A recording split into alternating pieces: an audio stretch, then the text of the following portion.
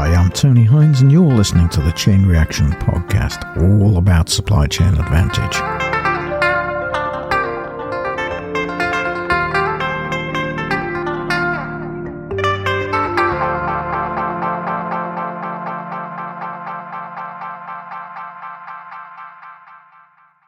Hello everyone, great to be here. This is a special market edition of the Chain Reaction Podcast, and we're going to take a look at the United Kingdom mini-budget that was published this week, and it's a strategy for growth. So the government says, we're looking at how the market is configured and how it impacts what we do in supply chains, what's happening in the world markets, and how world markets will respond or may respond to some of the things that are discussed in the strategy. So stay tuned. I hope you're going to enjoy this special edition.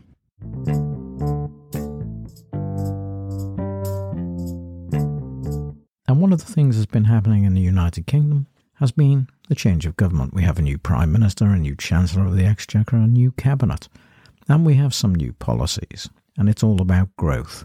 And we have a new budget, which isn't called a budget, it's called a fiscal event to avoid public scrutiny. And that budget has attempted to reverse some of the recent tax increases that have happened, and it's hoped that it will stimulate growth. Problem is, of course, that the fiscal changes taking place that the government have implemented is in conflict with the Bank of England's policy, which is to raise interest rates. So on the one hand, you've got monetary policy run by the Bank of England, which is independent of government, so we're led to believe, and they are raising interest rates. They've raised them by another 0.5%, and that was supposed to take money out of the economy to dampen demand. But on the other side of the coin, we have the government's fiscal policy that's stimulating demand, although perhaps not as much as you might think, because much of the tax changes are delayed, and also the higher earners, those on higher incomes,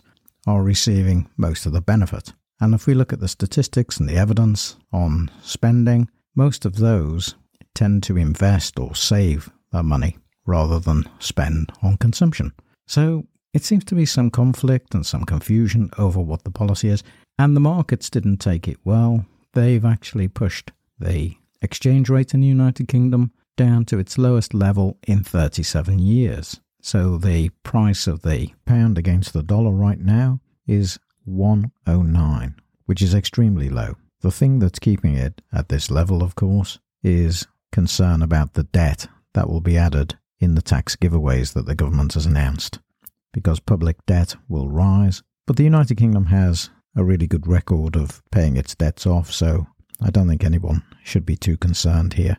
So I expect the exchange rate to come back as growth increases and there's less nervousness in the market. It is a good time for international investors to invest in the UK right now, because I doubt they'd get cheaper prices on their investment and higher returns than anywhere else in the world, I'm guessing. Stability is one of the big advantages of investing in the United Kingdom, and you always know that the investment will create a return, certainly over the medium term. As energy prices fall and there's a return to a more stable world economy, that investment will look even better.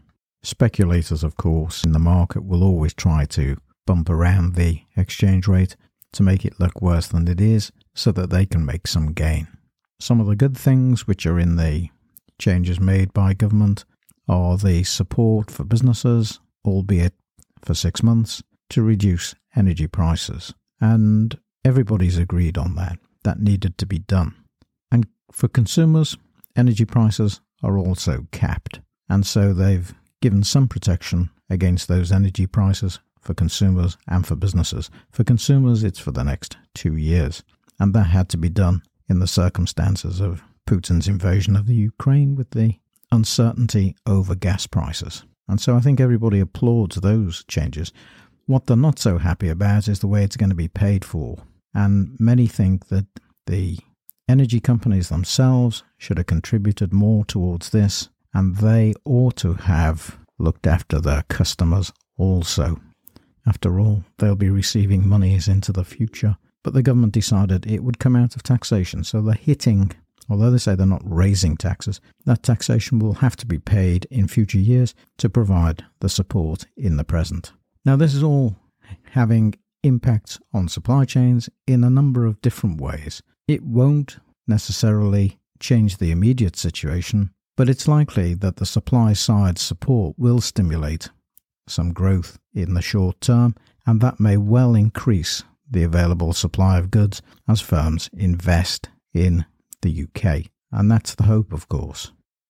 It's a very difficult balancing act, as we know, but time will tell whether these policies are good or not so good.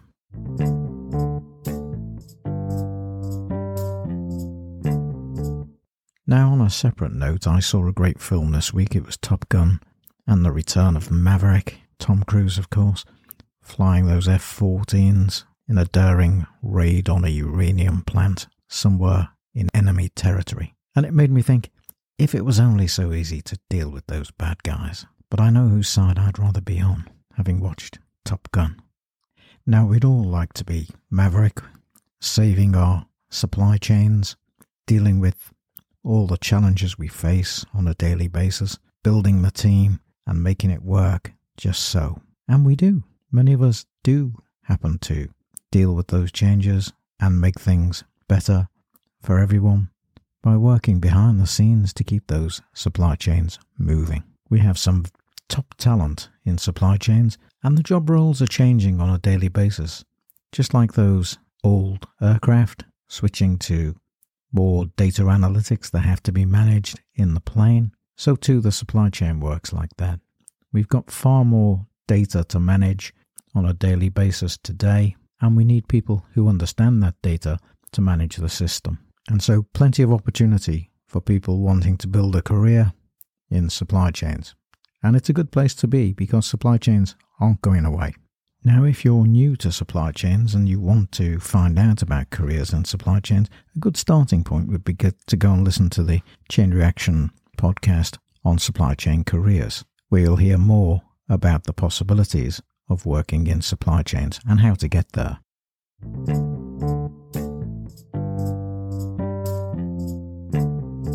Now let's look at the situation from the world market point of view to reflect back on the UK's strategy for growth. There's a growing consensus in the world markets that there will be a global recession, and that has to be bad news for everyone. That will mean shrinkage in the size of economies around the globe. And as that happens, resources will become underutilized, supplies will diminish, or supply availability will diminish, and that will drive prices higher. So it's likely that prices go up. Now, if prices go up and your exchange rate is lower, then you become an attractive proposition in terms of international trade if you can supply the world and the markets. And so there will be winners and losers in this process. One of the key challenges, of course, is the energy problem. And while Putin wages war and conscripts Russians to fight in Ukraine, then the pressure both on Russia and other countries becomes greater. It means the capacity to produce will fall because the energy to create that production will not be available, or it will be available at a price that's unsustainable, where you can't really sell the goods at a reasonable price in the market. So it pushes people out of the market. Not only does that happen, but as energy is in short supply and everybody wants that energy, there are winners and losers. So Europe is relatively rich to the rest of the world. And as a consequence, it's able to bid prices higher. But the rest of the world can't really take those prices, particularly in low-income countries. And they need energy too. So it means there's a redistribution of those energy resources. And it means that the capability and capacity to produce in those lesser developed economies is also reduced. So those economies that we've relied on for cheaper labour, cheaper production, are not going to be able to supply while energy prices are distorted in the market.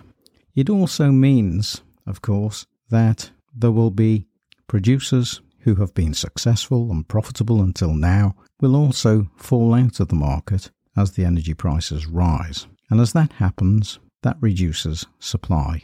And as that supply falls and prices go higher, you're into stagflation. So not just recession, but stagflation. Falling demand and prices go higher. So actually, thinking about the monetary policy where you are trying to dampen demand doesn't really make sense. And it does conflict seriously with a situation where you're trying to increase demand by lowering taxes. So it's problematic in that sense. And I'm not sure the clarity in the policy is there, particularly in the UK. So that will need a close watch.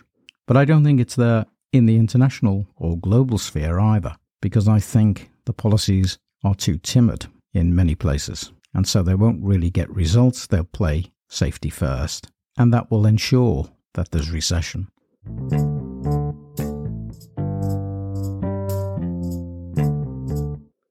In the last edition of the podcast, I looked at resilience and how to create resilience or build capacity for resilience. And I'm minded about a comment which says, what happens to people when they're overwhelmed by change? Well, it's about the way we adapt or fail to adapt to the new future. And so if we're struggling to adapt and we're locked in the past, that can be a serious problem because it means we're not ready to grasp the future. And resilience is about grasping that future.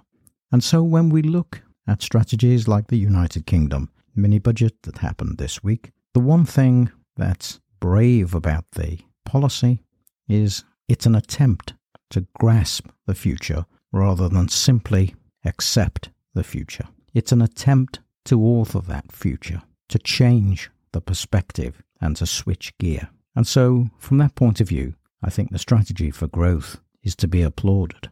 Whether or not it will work, it will certainly change things, and let's hope that change is for the better.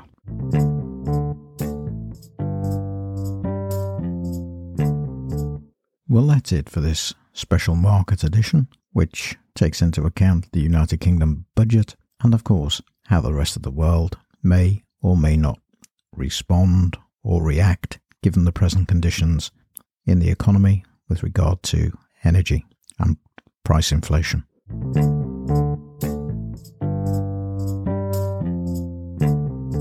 I'm Tony Hines. I'm signing off. I'll see you next time in the Chain Reaction podcast. So stop by, listen, and catch up on any episodes you've missed. Bye for now.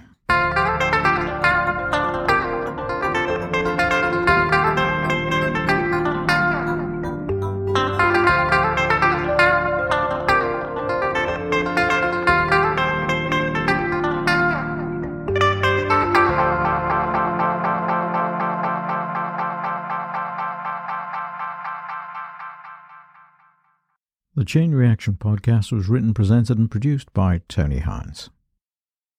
Hi, I'm Tony Hines. I'm here to tell you about the Chain Reaction podcast, all about supply chain advantage. I've been researching and writing about supply chains for over 25 years. I wrote my first book on supply chain strategies in the early 2000s.